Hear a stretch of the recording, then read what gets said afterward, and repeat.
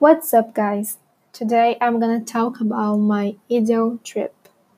So, my trip gonna have 5 peoples.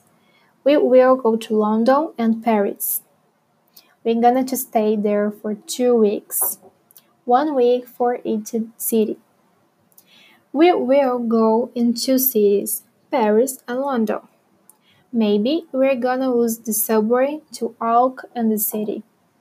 I believe that is a cheaper way. We're gonna stay at the downtown hotel. We also want to visit attractions, some restaurants, the Eiffel Tower, and the Big Ben. We prefer historical trips because we like to understand more about that city. So that's it. Bye.